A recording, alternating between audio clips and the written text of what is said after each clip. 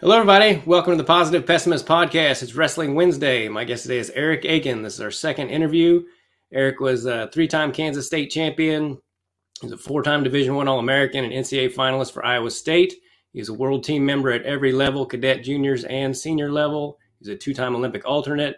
He's in the National Wrestling Hall of Fame, and I always looked up to this guy, and we had a great first interview, so I'm really looking forward to talking to him. So without any further ado, let's bring him in. There he is, the man. Howdy. How you doing, buddy? Thanks for having me. Yeah, you're welcome. You look like you could still wrestle, dude.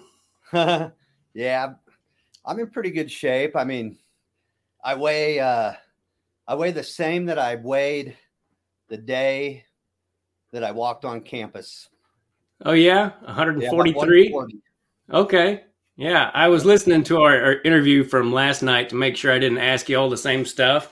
And I remember you saying that. I actually weigh 162, which is the same that I weighed my senior year in high school before I started my cut down to 140. So, yeah, good for us. Yeah, a lifetime of wrestling, it gets you in shape. I mean, you build a core, since you're a little kid. So when you decide to get healthy, or if you stay healthy, it's not that hard, really. Yeah, when I quit drinking 12 years ago and weight just fell off me. I mean, I got up to like 190 at one point in my life, and I did not look good. In some ways, I'm a lot healthier than I was in my mid-20s, other than my right knee. I hear you. Yeah. I wanted to ask you how your dad's doing, your parents in general, but especially your dad, because I know he had that heart attack. Yeah, he's doing good. That was a few years ago, maybe two and a half. But yeah, he recovered well, and he's doing really good. And he's just a happy dude, and he's grateful for every day that he lives on the planet. Yeah. Well, I would still love to have him on the podcast. He hasn't rejected me flat out, but he just hasn't really responded when I've been like, I'd like to get you on the podcast. He's just like, yeah. Yeah, but you might have to get a lot of those beeps, that censors out the words. Yeah. No, I'm just kidding.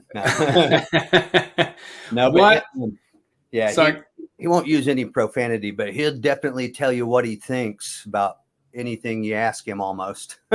Yeah, well, I would love to hear it. I always looked up to your dad a lot. And I was reading an article just this morning about you, and you were talking about your dad, and I'd never heard you say this before, but you said he was the Dan Gable of carpentry. Why did you call him that?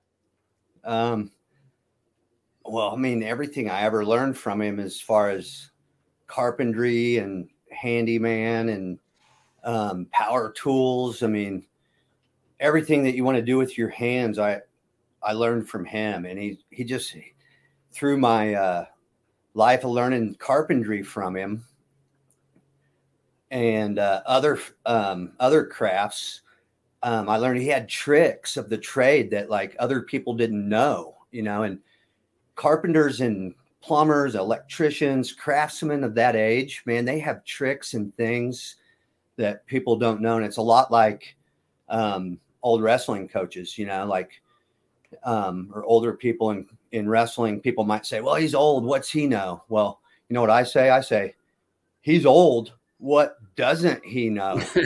What mistakes has he not made? And that's what people learn from is mistakes. And, but my dad's taught me things, not just in wrestling, but in life and in craftsmanship. And, but I saw those secrets he had, and a lot of those guys they're dying out, man. I mean, they're retiring or they're getting too old, and there's no more carpenters that know some of that stuff and craftsmen. And there's guys like that. I might be in their garage just visiting or seeing my dad or something, and I'll see something. I'll be like, what is that?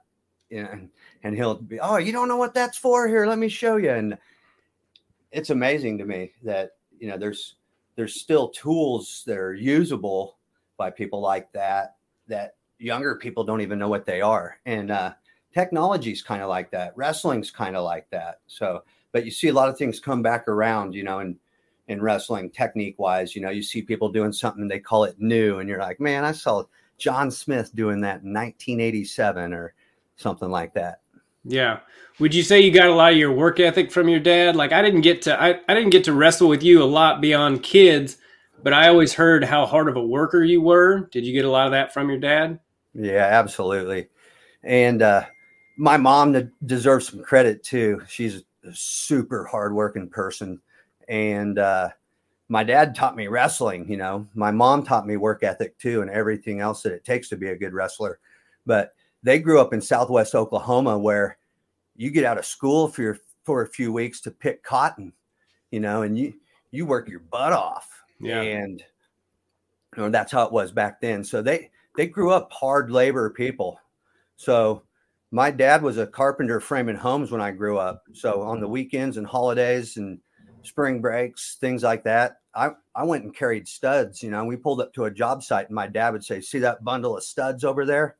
We needed up on the second floor by noon, you know. So and at home, it was wheelbarrowing logs or rocks to the back or to the front or something like that. So he taught me work ethic, but through that, I think what he taught me was to accept discomfort. When you're uncomfortable, you suck it up. When you're uncomfortable, you find a reason to make it comfortable. You know, when you get out to the job site and 3 days before Christmas, because you're on Christmas break and the wind's blowing and it's 27 degrees and you know you're going to be there 8 hours, you know, so you suck it up. You're going to be uncomfortable. You're either going to like it or you're not going to like it. So you might as well like it because it's going to be more miserable if you don't like it. So I think comfort zones and comfort level in that mindset, something that I really, really learned from my dad a lot. You know, those are valuable qualities to learn those things. And as a wrestling coach and in the normal world and everything, I mean, I see that every day where I think, man, this individual or these people or these kind of people or this culture or myself needs to learn a little more discomfort, you know, learn to find discomfort as your comfort zone. Yeah. And in wrestling, when you're training, that's when you really excel because you get to those spots where it's uncomfortable. And instead of wanting to quit, it hits your adrenaline like, oh man, pay dirt. I just hit the gold. My heart rate's that high. I'm sweating like crazy. I'm tired. It's tough. It's hard. Every bit of that counts. That's part of the price I'm paying. And it all goes into a bank that goes towards my goal because my goal has a price and I don't know what the price is. It just has a price tag and I know it. I don't know the price. Right. So that's why you do those kind of things. That in wrestling, that's why you learn to accept discomfort to get to those levels.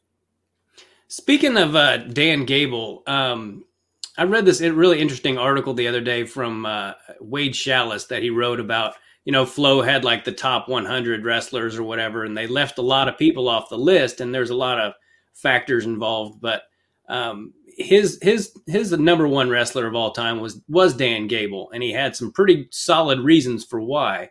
Do you have an opinion on who the best ever is? I mean, I would go with Gable too, because, you know, I've been around him, you know, I've been around John Smith as well. I haven't really been around Jordan Burroughs, but when it comes to medals, we know who the GOAT is, you know, Jordan Burroughs. But, and some people want to say things like, Gable wouldn't have his style of this and that. He wouldn't have excelled nowadays or whatever, or this guy or that guy, or John Smith wouldn't have got by on just a low single. But it really wasn't about their technique and their strength and what kind of wrestler they were. They had all those gifts a wrestler needs. It was about their mindset. And I would bet every dollar I have that if young Dan Gable was plugged into 2020, 2023, we're going to see the same results, because his mindset was going to rise him to the level of the competition no matter what. He's part of the cream, and it's going to rise to the top no matter what time zone he's in or generation or whatever. That's the way I feel about that. But I think Gable was one of our first role models as like that mindset that wrestlers have, that we saw like what he was all about mentally. when he was young, and it kind of molded a lot of us, and it molded our coaches who molded us and on down the line. Yeah, the tentacles of Dan Gable, I mean, spreads out through all of college wrestling and all that. You can point to like on almost every team. You can be like, that guy wrestled for Gable, or he wrestled for a guy who wrestled for Gable, or so the tentacles of it and the sheer dominance of how bad he just beat the crap out of everyone. I had Randy Lewis on here, and he told me that the day after he pinned, or maybe a couple days after, the day after he pinned the number one guy at 149.5 pounds, he thought, well, now I can finally beat Gable. And Gable was in his like mid 40s at the time. And he said he went in there and he's like, today we're gonna wrestle. And he said Gable beat him. He got the first takedown, and then Gable probably beat him like 50-2. Just kicked his ass all over the place. And stories like that. And I heard he could do that to the Bannock brothers, and they were Olympic champions and they were ginormous. So, the article that Shallis wrote really, opened my eyes a little bit. I mean, obviously I thought Dan Gable was one of the best, but it was a really great article. So I just wanted to get your opinion on it. And I also wanted to ask how your boy Johnny's doing at William Jewell. He's doing good, but let me tell you something real quick about Gable and being how strong he was. Okay. Is what you reminded me of is when I got done at Iowa State and I went to Iowa as part of the Hawkeye Club. So Gable would run practice, he's the team, the coach, still the D1 coach. It was his last 2 years, and he trained the Hawkeye Club too. And, but Gable would sometimes come up to certain people. I was one of them during practice or whatever. And he'd say, hey, after practice, can you stick around so I can, I want to roll around a little bit. I want to do some wrestling, and he was, I think he'd already had his fake hips, or it was around the time he was getting them or whatever. So he didn't really want to wrestle neutral. And although he could, if he wanted to, but you would go down and he just wanted to work on pinning people. He used to love pinning people so much, and he'd be like, come on, fight, and I would fight with everything that I had. And he would just rip my arm back and put his chicken wing on and turn me over and half and let me back. And I would fight off, and he would tell me to fight harder. Come on, fight harder. And it was just amazing how, I was still a pretty good wrestler. I was just out of college. I was ranked in, the international scene. And it was amazing how he could just like roll me over to play with me like I was a toddler. And there was a workout once where my partner had to hit the showers. Gable told him to hit the showers because he got in a fight with Terry Brands. Terry attacked him because I don't want to say the guy's name, but I was hammering him at practice and he was moaning out loud. And he kept belly aching and getting up real slow. And Terry said, put a bullet in him. And I didn't even look over where Brands was. I just kept looking at my partner. My partner was like, shut up, Terry. And Terry's like, quit your whining, Sally. And he said, I can whine if I want to. And all I saw was beeline from Brands coming from my left. I just stepped back. He tackled him.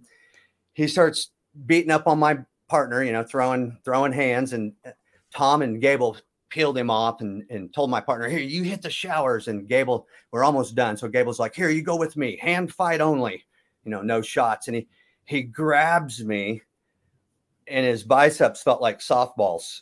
And I couldn't even move him. And he was just pulling my head down and I had to back out with my hips and he's pushing me around. And all of a sudden I'm not getting a good workout and it's the end of my workout, but I already had a good workout, but it just ruined the very last few minutes. And I was a little upset about that. But I was more upset that Gable was just stuffing my head down and just beating me up with his big biceps. So the practice ended pretty soon after that, luckily. And I was out of the grips of Gable. Yeah, I've heard that his hands were just like something bionic or something. They were just so freaking strong. He was a strong man. Yeah. You were asking about my son, Johnny. He went to William Jewell last year. He transferred to UCM and Okay. He redshirted at UCM. I mean, he redshirted at William Jewell. This year he's he got a medical red shirt. He had shoulder surgery, and then he had to have a little bicep surgery after that. So it's been a challenging season, but he's going to fight back and do what he has to do. And just, that's what you do when you hit bottom, and I've trained him that way since he was a little kid. And I taught him all the time things like, I told him how you always have your eyes on these peaks. We go for these peaks constantly and we think about them. That's our goal, state champ, national champ, whatever it is. But it's the valleys and the canyons and the cliffs and the fall downs that really, really build the character values that are going to stick with you forever and like get you through a wrestling season, get you through a wrestling career, make you into a good brother, a good son, a good father, and a husband someday, all the important things. But so when things like this happen, we just embrace them as an opportunity to dig gold. And that's what you do. You find gold in it and you go for it as hard as you can. And you do what you have to do to get from point A to point B. Yeah. What's the hardest part for you? Because you're the head coach at St. Thomas Aquinas. What's the hardest part for you about coaching? Do you ever, as intense as you were, do you ever get worn out with athletes if they're not working as hard as you would have? Or is there anything that makes you mad at an athlete? I don't really get that frustration too much because all my kids at St. Thomas Aquinas work really hard. I don't have any issues with like, man, this guy doesn't work hard. And I never stress on that or never get mad about it, which is kind of nice. But it also has a lot to do with my coaching style and my length of practice and how I run practice. And those details, I really don't want to give those details away too much because I feel like it's my best weapon. And by the end of the season, my guys are still charged up and ready to go. And I see a lot of other teams that don't look like that. But we tend to peak at the end. I don't know if that's what we're doing right, but we're doing something right. But I'd say the hardest part about coaching is my guys that don't reach their goal, my guys that fall a little short or, they might get injured. That doesn't upset me as much. I mean, no one likes an injury, but it's another one of those opportunities where you're like, okay, you got injured. There's no one doing it by worrying. So what you have to do now is accept the challenge of the injury and come back from it and build off of that and look where you get from where you got, where you started.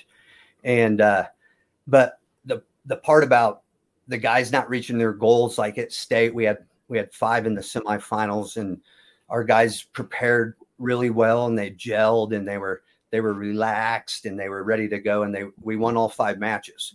And that was exciting. That was like dominating the arena. You're all 5 in the biggest round pretty much, and everyone wins. But the next night, 3 guys won and 2 guys lost. And so for a few days or a week or a couple of weeks, whatever, people are like, hey man, that's awesome. You got 5 in the finals and 3 of them won and you got 3 champs, blah, blah, blah. And I'm in my mind, I'm thinking, no, man, we left 2 dudes on the other side of the river. And we didn't get them across, and that doesn't sit good. And, that's just, but what that does is it creates an obstacle for next year or a mountain to climb. So those guys, we already, we're on that goal hard, those guys that didn't win it and they got there and they got a taste of it and we're this close. And so next time we're getting them over the water. So you went 5 for 5 in that semifinal round though? Yeah, we went 5 for 5. So it was pretty exciting. What did you guys end up placing as a team? We were 3rd place as a team. There's some really stacked teams. I think Mays may have had 8 in the semis and won 6 of them. Okay. And I don't know how many they won in the finals. I forgot, but I just knew they won it and they did a really good job. And Aquinas is 5A? Aquinas is 5A. Yes, sir. Okay. Yeah, I saw you in a few of those matches. I was watching the finals, and I was like, "Hey, there's Akin." So, go ahead. Sorry, I'm just gonna say it's a 5A school. It's a really good place to coach. It's like a great school, and the kids love the academics, and like the people that come there end up like saying, "Man, if I wouldn't have wrestled, this still would have been the best place for me." And I've had kids that maybe they went through middle school with they had a learning disability and a para and everything. And they thought it was going to be real challenging to come to Aquinas. And they came there and like never ended up on study hall one time. They like excelled right when they got there and they ended up with making it to Division I schools and things like that. So the kids and the kids that I got there, and they like attract other kids, and it's just kind of like it builds itself. It feels kind of awesome. It's kind of cruise control. I still work to become a better coach all the time, but as far as building a program, it's not like when I got there 8 years ago and they only had 2 wrestlers, and I had to work really, really hard at just like forming a little nucleus to build a team. And now it's just snowballing, and it's pretty awesome. Yeah, you guys have come a long way. And, you know, it's such a small world. You coached Anthony Gaona, who his dad, George, he and I were like brothers in 7th and 8th grade. We were so tight. And he ended up going to Nebraska for 5 years and doing pretty well for himself. So he did. He went up there, and he stuck it out for the whole time. And he went to those practices every day. He doesn't have any accolade like All-American or national champion in Division I or anything like that, but he made it through that program. And if you make it through a college wrestling program, I don't care what division it is, you accomplish something. And then that's hard to do. And he's actually moving back to the area, and he has a job here, and he's going to be one of my assistant coaches next year. So next year I'm actually going to have 2 Gaonas and 2 Akins on the same staff. It'll be pretty cool. And he's going to help my heavier guys excel, because he went through that program for 4 or 5 years, and the skills that he gained, maybe he didn't gain a bunch of accolades, but the skills and the mindset that he gained from going through a Division I program is going to be priceless as an assistant coach for us. Yeah, I mean, if he could get in a time machine and go back and wrestle himself his senior year, he would beat the crap out of himself. For sure. So yeah, I say that to people all the time. If you can make it through, you know, if you even if you never start, you know, you're going to get so much better and tougher, and so that's awesome to hear. I'm glad to hear that. His dad was always tough. I encourage my kids and other kids too that I don't even coach in the high school season. I encourage them all the time, like take either path. Pick a college where you think you're going to wrestle varsity and get a shot at being an All-American, national champ, whatever. Doesn't matter what division, what team. If that's your goal, pick one that fits that. If not, if your goal is just to go be a part of a D1 team and you don't care if you wrestle varsity or not, you just want to go there and be a part of it and learn the mindset and wrestle the people and be a partner like Gaona did. It's the same to me. It's the same value. It's the same mountain, and it'll pay dividends for the rest of your life. Yeah, absolutely.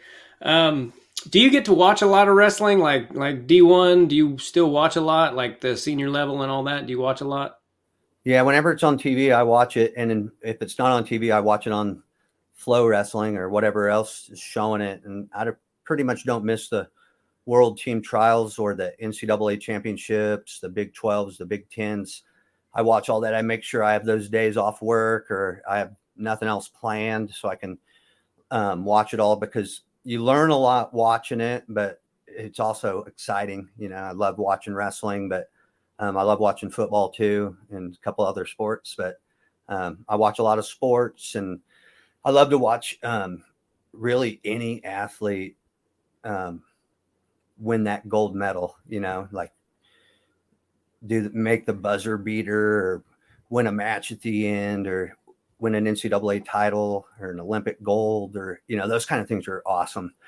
And they're similar to other things in life that, I mean, I love watching people that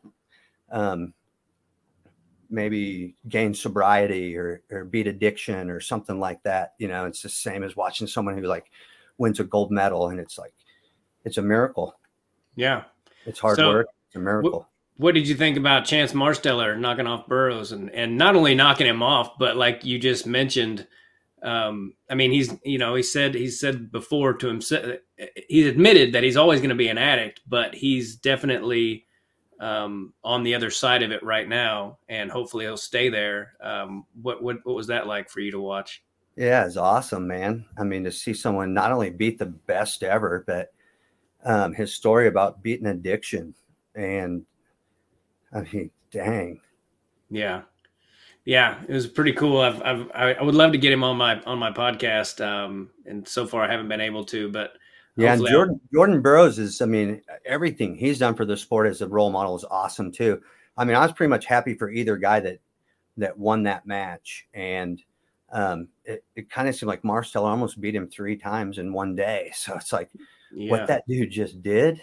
I mean, has anyone ever even beaten Burroughs twice or 3 times, ever? And other than Kyle Dake, the day he beat him off the Olympic team, no, I don't believe so. Or Chamizo, maybe Chamizo has 1 or 2 wins. I don't know. Yeah, and I think that Sidikoff guy beat him. I mean, that's the thing about Jordan too. I mean, he's won 7 world titles, but he's this close from being a 9-time, at least finalist. He lost both times in like the last second on a push out. So, I mean, he's right there to be a 9-time world champion. And there's only a couple guys in history, Russians, who have done that. So even if his career's over, which I don't know if it is, he's something else, dude. Just to see someone stay at that level for that long at anything. Yeah. Anything that's top level or any field, if it's a field or a sport or what, to be that good at it for that long. And in wrestling, especially, because I mean, to make weight all those times, to have your cardio right where it has to be all the time, your strength, your injuries, your body, your mindset, your timing, everything, that many years in a row, man, just to get it to click one time is incredible. Yeah. Yeah. That's a good point. What was I going to ask you about? I totally got off track and forgot about it. What do you think about these new rules? Speaking of like college and stuff, have you been able to look at those really? The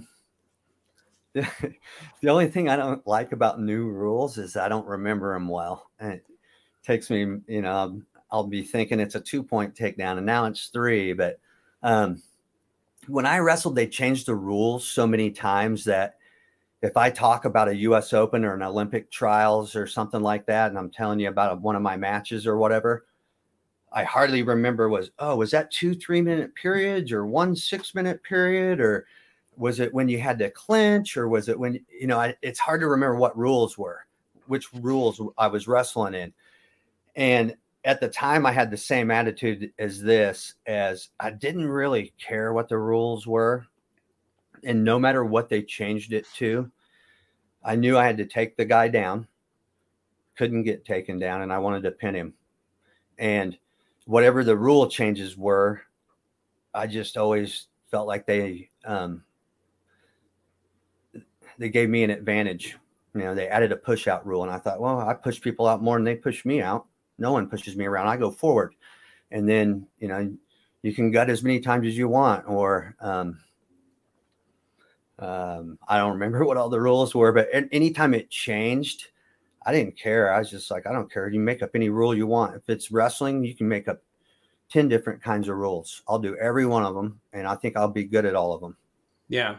Well, and wrestlers are like prisoners almost. Like they adapt and they figure out how to like game the system. I kind of personally wish they wouldn't have made so many changes. I think they just need to fix stalling. Like I see them letting guys stall on top all the time, and it seems like they only hit guys that are underneath and they're already getting beat by 12 points. And I'm like, you're not doing it. You're not, why don't you hit the guy for stalling when he's stalling? And that would add a lot of excitement to wrestling as far as I'm concerned, if they're worried about it being exciting. And I don't know. I kind of have a theory that wrestling's never going to be huge because it's too freaking hard. And unless you did it, you don't want to watch it or you don't understand it. And maybe I'm wrong. I don't know. But I don't know. Do you have an opinion on that? Yeah. I mean, there's probably multiple factors that affect why wrestling is not one of the biggest sports in America. And number one is, I mean, like you said, it is hard, and it's a hard sport. It's a hard lifestyle. I mean, it's incredible to me. I was talking about this the other day, how I was talking about how wrestlers are a different breed. And I go, man, these dudes, these kids, there's 8, 9, 10-year-olds losing 3 to 4 pounds in a week. He weighs 69 on Monday and he's getting down to 65 by Saturday and stuff like that, 2 or 3 pounds. That stuff's not unsafe, you know. And when kids do that, it doesn't, their body's not missing out on time that they would grow. When you get done at the end of the season, your body catches up instantly. I've seen it happen to my own body and other people for years, and your body catches up. It's kind of, I mean, I guess doing the wrong kind of weight cutting for a long enough time could stunt your growth. But in a season, if I'm trying to get down to 125, my body wants to weigh 140. When I get done wrestling at the end of the year, my body's going to bounce right back up to 140.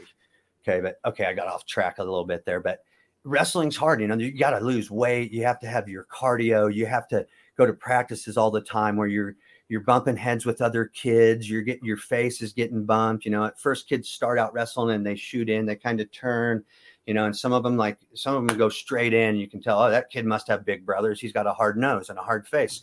And the kids start to learn to keep their face straight, and it's training. And I mean, you train your body physically, your face, your head. It's like a shield.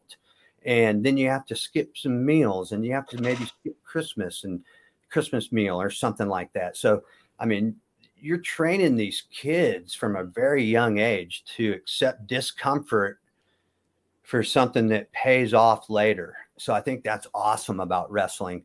But at the same time, it's human tendency to choose the easy way out on everything. And I mean, there's all kinds of examples from technology to whatever that do that for us. But we choose easier paths. And I think wrestling's an easier, harder path to choose as an athlete. And it poses more challenges for the parents to like get their kid to more practices and drive them further across the state and find partners in the right group for their kid and the right coaches. And, you know, it's challenging. It's a lifestyle, but I think it's not something that Americans can just decide, hey, you want to go wrestle? Let's go wrestle each other. Or let's go do karate, or let's go do jujitsu against each other. You can't really do that unless you grow up learning. It's ingrained in your senses and your reaction time and your mindset, and you feel things with your vision. I mean, it's not like watching a sport on TV and going and imitating it. Now, I mean, I'll admit, if I go try to play tennis, I'll break my ankles. That's a lot harder sport than people think. But I can imitate basketball or football when I'm playing it with a bunch of other wrestlers, you know, but a bunch of other football players or basketball players that don't wrestle or never have, they're not going to go imitate wrestling and play it for fun. Yeah. What's the most brutal weight cut you ever remember? Speaking of that, do you have one in particular that almost killed you or anything? Yeah. One time, it was 1996 and it was the Olympic year. And it was in between nationals and Olympic trials, I think. No, it was before nationals because it was the first time I made the weight 52 kilos or whatever. It was 114 and a half pounds I made after I wrestled 118 in college. And then I wrestled 57 kilos my first year of freestyle, and I placed at the US Open. And then the next year I went back down to the lighter weight. And so I was chosen to go to the Pan Am Games in Cali, Colombia, South America. And we fly in, we get there late at night. It's pretty late, but we land in Cali, I think, or Bogota or something like that. And we took a bus through basically in the jungle. It's crazy. It was really cool looking.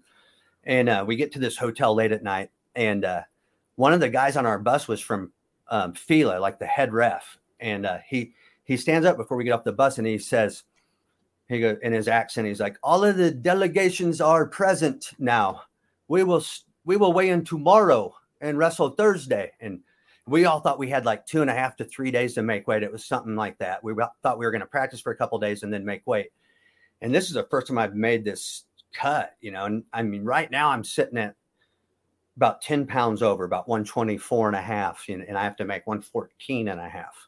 And it's late at night, so it's not even 24 hours. But anyway, I ended up working out that night, and then I work out the next day pretty much a couple of times. And it was real humid there. It's different. It's like the rainforest, and it's, you know, what you're breathing. It feels like you're like sucking in steam or mist, and it was weird. And it's hard to breathe. And it was my first time down at that weight. And we just traveled and flew. I saw jet lag, and I'm in this sauna. It was one of the craziest, grossest saunas you've ever seen.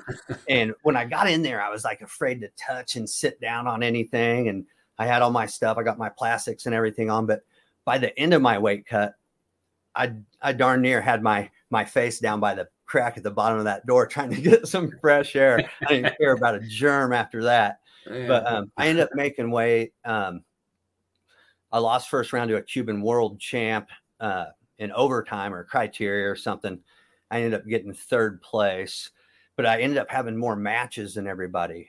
And I tech falled everybody, and I got ahead by like 9, and I got a 4-point move and beat them like 13-0. And that happened a couple different times. So in the finals of the tournament, they're giving out all the awards, and they're giving out the most outstanding wrestler.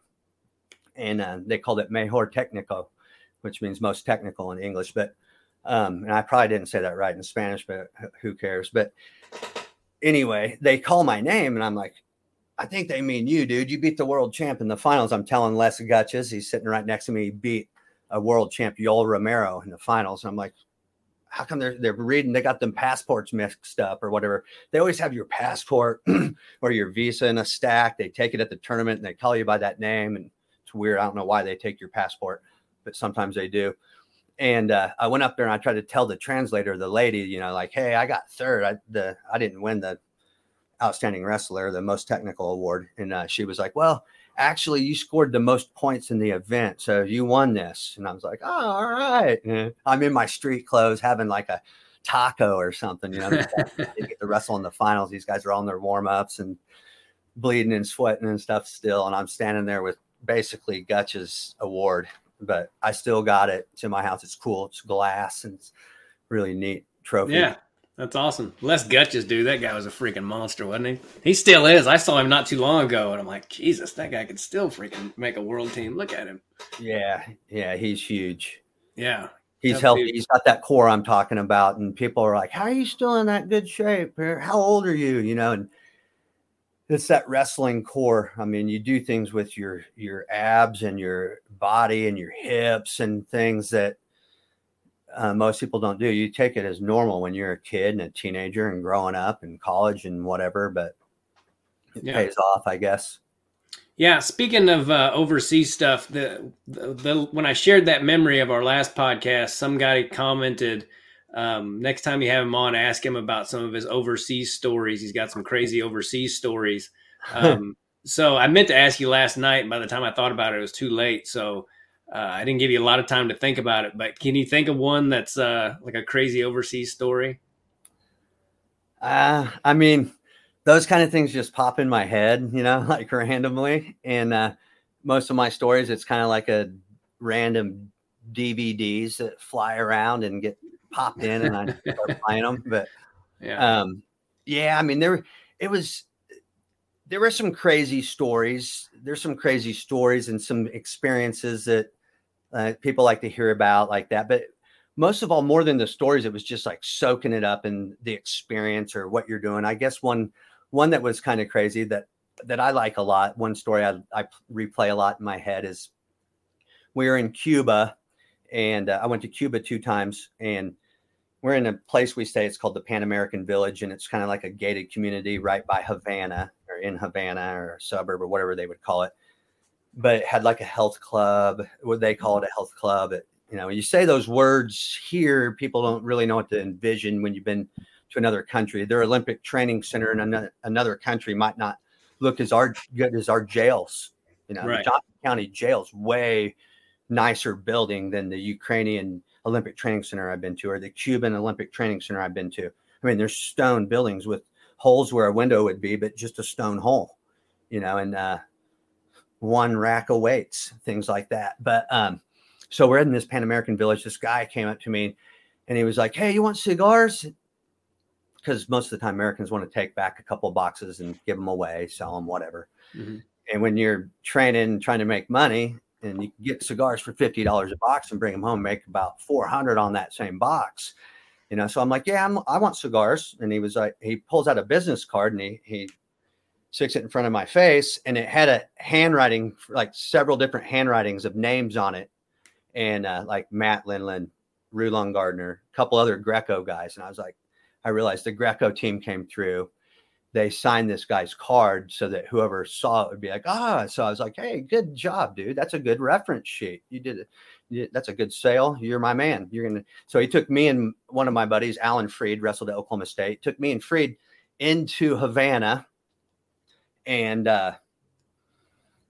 we drove up to these big buildings, and he's driving a 57 Chevy taxi, and this thing's like beat up and dented, and it was crazy looking. It was totally authentic, and it was straight off of National Geographic, this whole scene we were in. It was neat. So we're driving downtown, and there's these big buildings that say like Monte Cristo and Cohiba across the top. It's the factories where they make the tobacco. And so we drive behind one of them, this alley. This kid runs across the alley in nothing but shorts, no shoes, no shirt, carrying a pineapple right across. I was like, whoa. And that was when I thought, like, this is just like National Geographic, like a tour through Havana. And he stops right by this back of this building and walk. He's like, okay, we're here. And there's a steel door there. And I'm like, what? And it's dented. And I'm like, this might be the end of my life. And bangs on this steel door. And this guy opens it up and, cracks it open. And they say something. He's like, swings it open. We go in. It's like an apartment, and it must be where the people that work in the factories live. And then there's 3 dudes, and then one girl comes out with these platters that have all the cigar boxes on them, and we dealt with them, and we did what we had to do, and went back to the Pan American Village and went to our next workout, got ready to wrestle. But it was a good little field trip, kind of like off the beaten path. You're there to wrestle, and I always tried to make sure I would do something adventurous. And if we had the time to like get off the beaten path and maybe meet locals or go sightseeing and, go to the Eiffel Tower. It's just a few minutes away. You're just sitting here in a hotel room, a dorm room. We went to the French Olympic Training Center too. And the Johnson County Jail is nicer than that as well. Yeah. Alan Freed, man. Do you still stay in contact with that dude? We haven't talked a whole bunch over the years, but yeah, recently we did speak, and he seems to be doing really good. And him and I and another one of our Junior World team members that we're friends with, all 3 friends, Roy Hall, he's the head wrestling coach at Davidson, Michigan. And most wrestling people are going to know who that is. He wrestled in college at Purdue, and he also wrestled at Michigan State, but he's coached some of the greatest wrestlers we've seen in the last couple of decades. Mark Hall, John Reeder, Paul Donahoe, Metcalf from Iowa. They all went to his high school.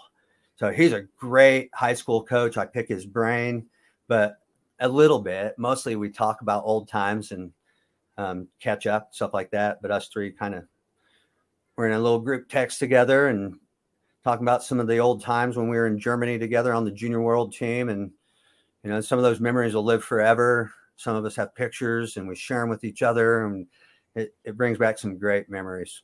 I bet. Alan Freed was a freaking stud, man. I remember when he pinned Brands at the Midlands, I believe, in like 40 seconds or something. And he had the misfortune of being in Brands' bracket like every year, I think. But he did win a national championship, and he was still considered one of the best ever. But I think what else did he do? Wasn't he a junior world champion? He got 4th at the Junior Worlds that year. Okay. We were talking about that on the group text. Actually, he should have been the world champ. He had 2 really highly controversial losses, semifinals and 3rd. Maybe he won for 3rd. I can't remember. It seemed like he got ripped off in both for some reason, but it was against the North Korean, and they just ended the match. He won. They changed the score. It was ridiculous, but he won junior nationals, what they call Fargo, but it was in Cedar Falls, and he won that 4 times, the junior division. He won it as a freshman. Wow. And he won it every other year. And he lost 1 time there, but he lost in his pool, and he avenged his loss in the finals to Tim Anderson from Iowa, who was from Des Moines, Dowling, Iowa, and he went to Iowa State a little bit, or wrestled a little bit at Iowa State. He went there for 5 years. Okay, cool. I wanted to ask you, I was listening to the podcast last night, and we didn't talk much about your college career. What led you to Iowa State? Did you consider going anywhere else, or was it always going to be that Iowa State for you? Yeah, I mean, I considered other colleges. Other colleges popped up on my radar. When I was a kid, I wanted to go to, I had my mind set up. I'm going to one of the Iowa schools, or I'm going to one of the Oklahoma schools. And in my heart, I really wanted to go to one of the Oklahoma schools. My whole family's from Oklahoma.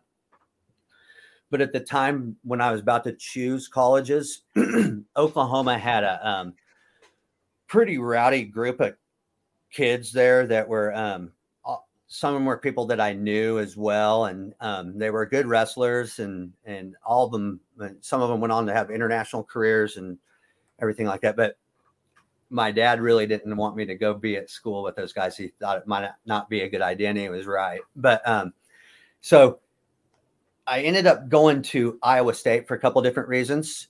But one of the main reasons why I wanted to go to Iowa or Iowa State was when I was young, like young high school, into middle school. I remember the rivalry between Iowa State and Iowa going for like their 10th NCAA thing in a row, and Iowa State. And then there was a duel between them, and there's actually a documentary coming out about it.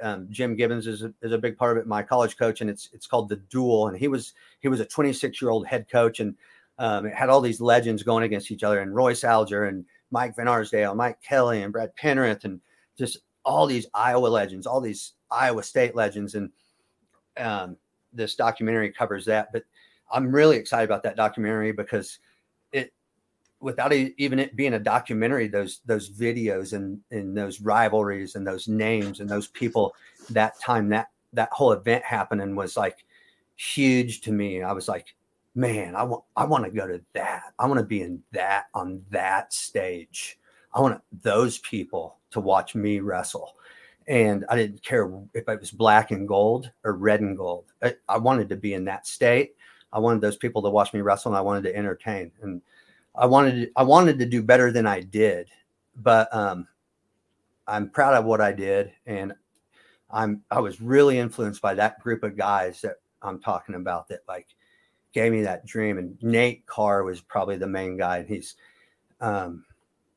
he was just this really cool looking athlete. He was fast, and he was strong, and he was good, and his matches were exciting, and he got into these rivalries, and everything about Nate Carr was cool. And I really looked up to him as a young athlete. But then I went to Iowa State, and then I got to meet Nate a few times, and then I run into him still, but I've known him throughout my life, since college. And now he's someone that is just as much, if not more, of a to me, like a role model as a human being and a person. Yeah, Jimmy and I got to meet him a few years ago. We went to NCAAs. I think it was 2017. It's already been that long, and we talked to him a little while, and he ended up praying with us, and just a salt of the earth person, So it's really cool to talk to him. And his son, actually, David, texted me. He wants to be a comedian, or he did want to at one point, and he messaged me about this book I told him to get, and they're just great people, the Cars.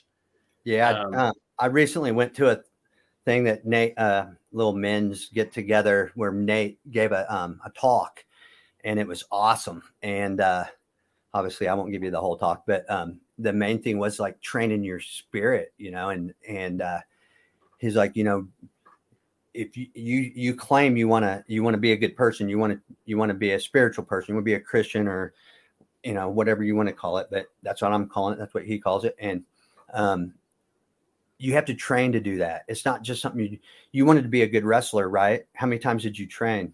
What days did you train? Every day. How many times a day? Sometimes more than once.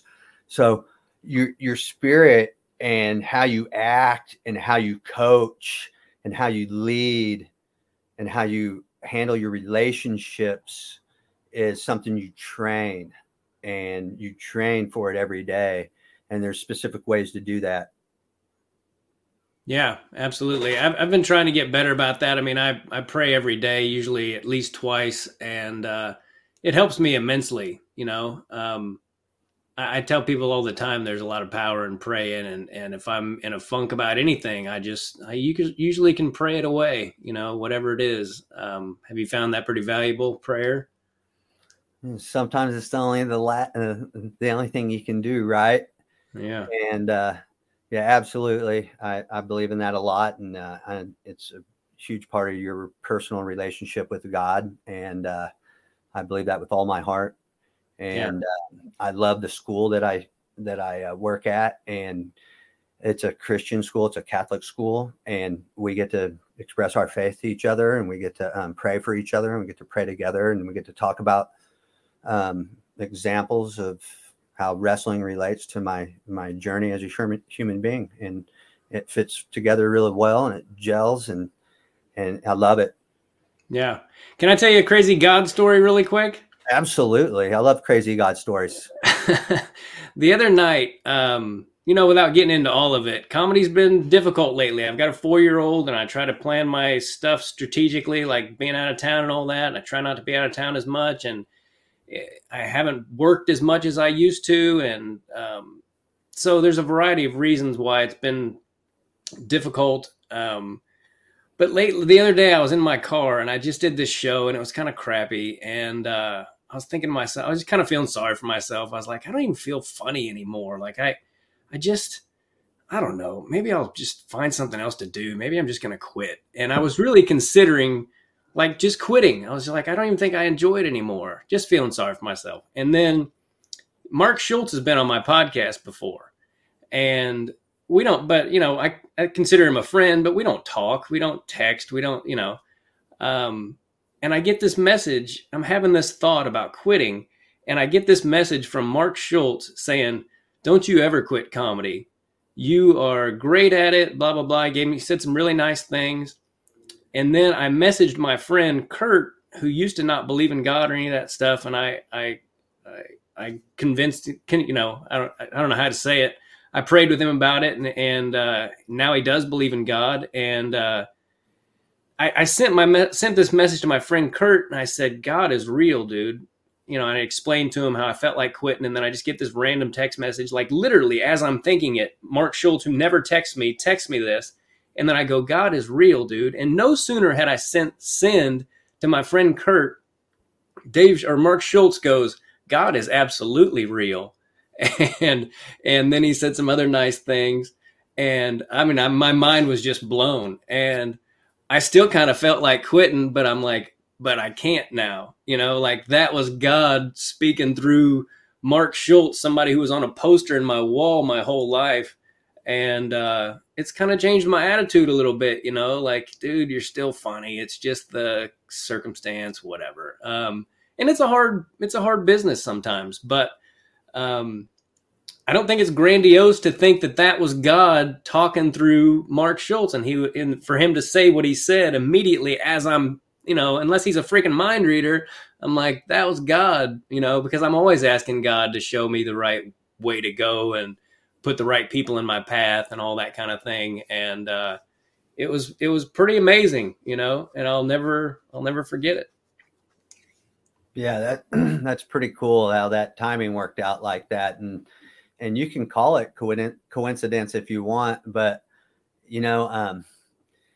you find God in those things, and you have conversations with people that are meaningful, and it might just be someone that maybe they aren't someone that's very instrumental or really in your life. It's just you might be touched by the conversation, but it's also awesome to see people gain their salvation. Just like earlier I was saying, it's awesome to see someone win a gold medal or beat addiction or gain salvation through Christ. And those kind of things are just incredible to see.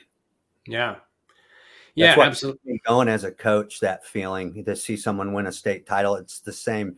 It's not the same, but it's the feeling of it is excellent. And to see people win and accomplish a goal and to work for it all year long and cross every T and dot every I and then win by half a point at the very end off a Yeah. slip or something, or a trip up, or, you put 1 cent enough to pay the price to win that match. Every T you crossed, every I you dotted.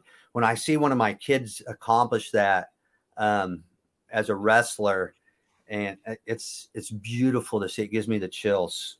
Yeah. Well, even what we were talking about earlier with Chance Marsteller, I mean, how close was he to losing that second match in the very last second when Burroughs almost got that takedown, and he did like a sit out and almost a switch and prevented that takedown, and that was like the culmination of all that work being put in to that last second for it to come down to it the way it did, and for for Burroughs to get that close, and how great a finisher he is, and for Chance to just spin out of it, and all that training just culminated at the exact right time, and to force the match 3, it was freaking amazing. Yeah, when we were watching that, I think it was my son Jake. He was right when he did that spin. He was like, "What was that?" And I was like, "That was wanting to win," is what that was, because it's just like, no, you shouldn't be able to do that. And he wanted to win so bad right there. He motored it. He motored up and just hit it. It was pretty nice. Yeah, it was cool. Going back to what I was asking you about Iowa State, how was your true freshman year? Like, did it take you a while to be able to compete in the room, or did you get beat up at first, or how was it? Yeah, I got beat up. I mean, there was a few kids that were my age and my weight, but not many, about 2 or 3. And me and those guys are Iowa kids that came for like books. And it took about a month, and they were even with me because we all got in there with men, and they just started kicking our butts. And so the kids that weren't as good as me caught up with me that fast. And then I could barely beat these kids that came the same year as me that weren't on a big scholarship. And then I wasn't scoring points on these older kids. And it took a few months, man. And it just took getting tougher and working harder and learning what works and learning what doesn't work. And I remember one day specifically where Kevin Jackson came up to me, and 2 people came up to me. One was Gary McCall, who was a 3-time All-American for Iowa State, and he was a senior. And he told me, he goes, "Man, quit doing everything that worked for Eric Akin in high school. Quit doing all those moves. They're not going to work anymore. You're going to have to get to the basics, positioning." And Kevin Jackson came up to me one day and goes, "I want you to do this today. I don't want you to do anything except try to stay head to head with the guy. No matter what happens, no matter what scramble, just try to glue your forehead to his the whole day." And I remember going up to Kevin after that end of that day, and I was like, I kind of chuckled, and I go, "Hey," I go, "nobody can take me down anymore." And he was like, "I told you." And from that day forward, I was way, way harder to take down. It got to where all of a sudden in a few weeks, nobody was taking me down anymore. And then I started figuring out what worked for me, and then that my first year as a wrestler, I mean, I lost my first wrestle off, and I had a tough team. You're talking about your second year. My second year. I lost my first wrestle off, and I think it was overtime or real close or whatever. And Gibbons said something like, maybe I won one of them. I don't know. I don't think I did, but I remember he beat me for sure. I can remember that. But we went to a tournament called Northern Open, and Gibbons said, whoever does better here is going to go to Vegas next week. Well, he lost in the semis to Zapital like 3-2, and Zapital beat me 10-5 in the finals. So I placed higher, but he went because he did better than I did. I didn't show the poise to compete. I went out there and did 5 dumb things and got taken down 5 times or something. I lost 10-5. And so I had to work up to beat my teammate, and then I had to work up to like beat the best kids. But by the end of that year, I got 8th at the NCAA. So it worked out pretty good. In my second year, I lost another wrestle off.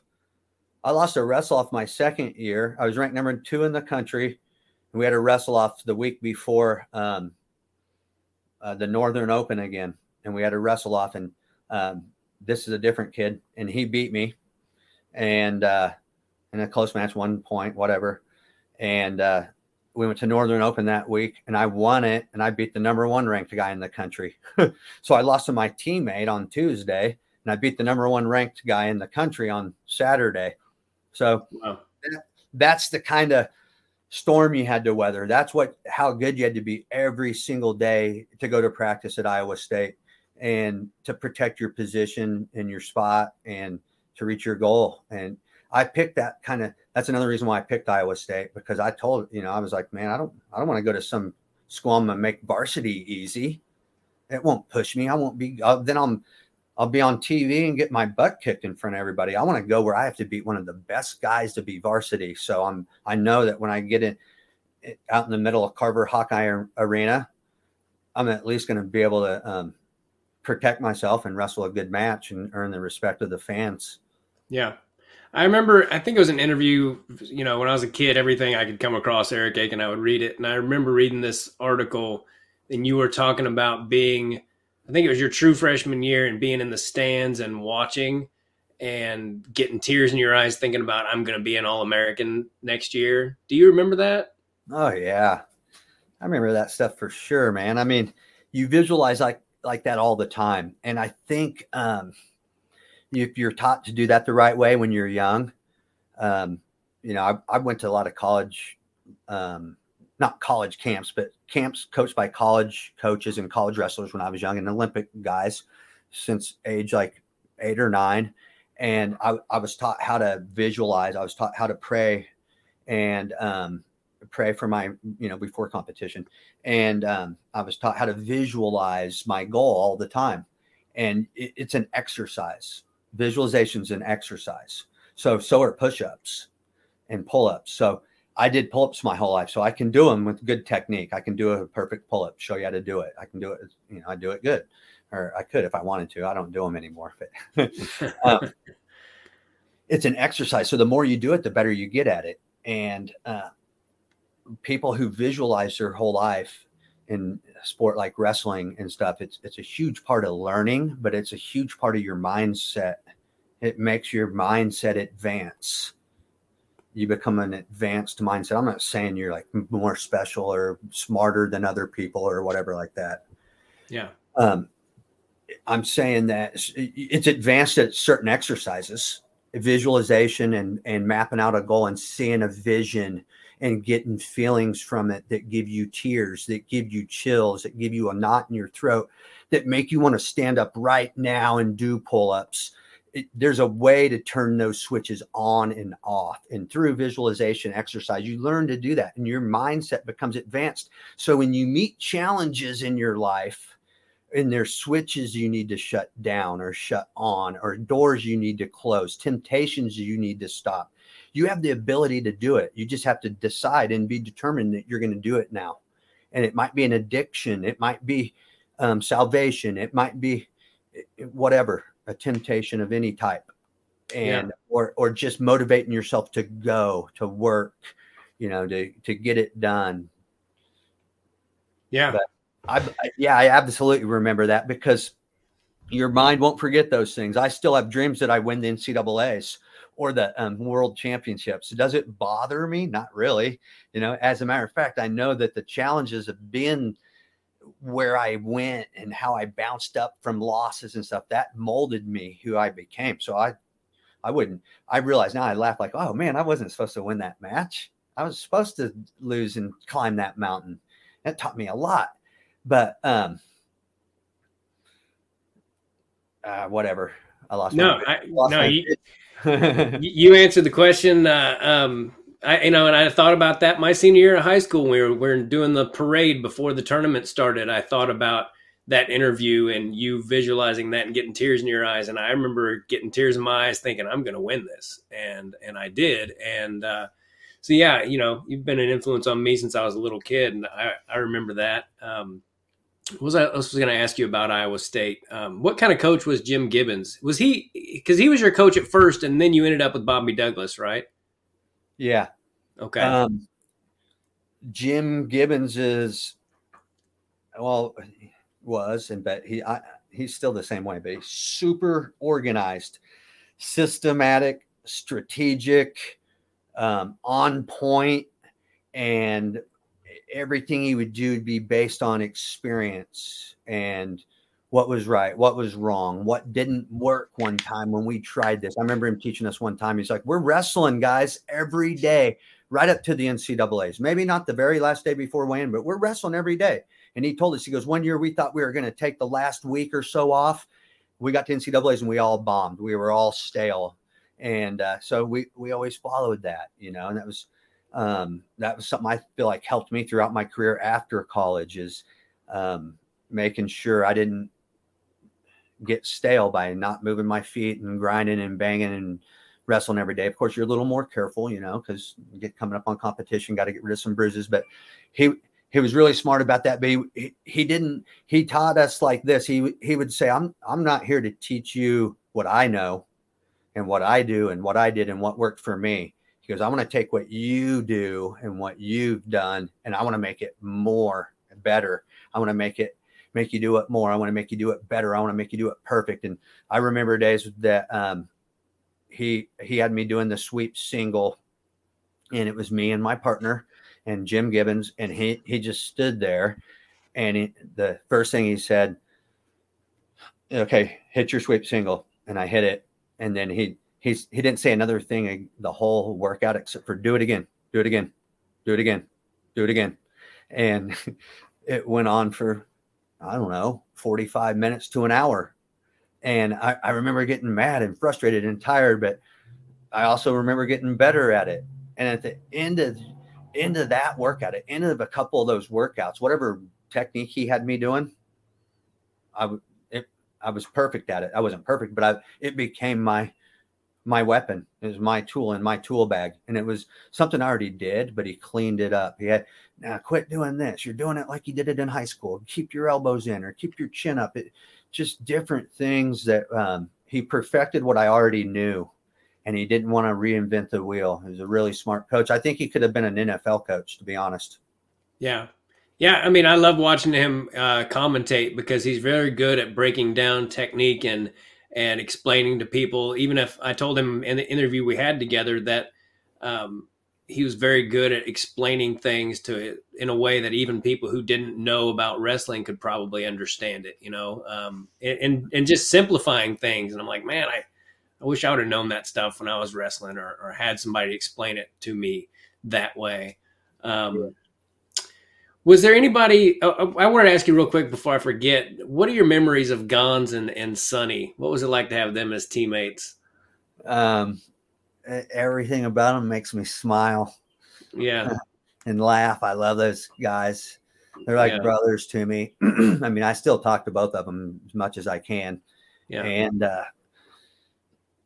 man, we can just pick up the phone and call each other and just start talking about something from 10th grade, bam, like it was yesterday. And we both remembering it exactly the same and laughing about it. And just, memories that'll always be there, never really have faded away at all. And they both were a big part of my wrestling career, because in my kid career, the two toughest kids I ever wrestled from age 8 through 8th grade were Gons Medina and Sonny Fight.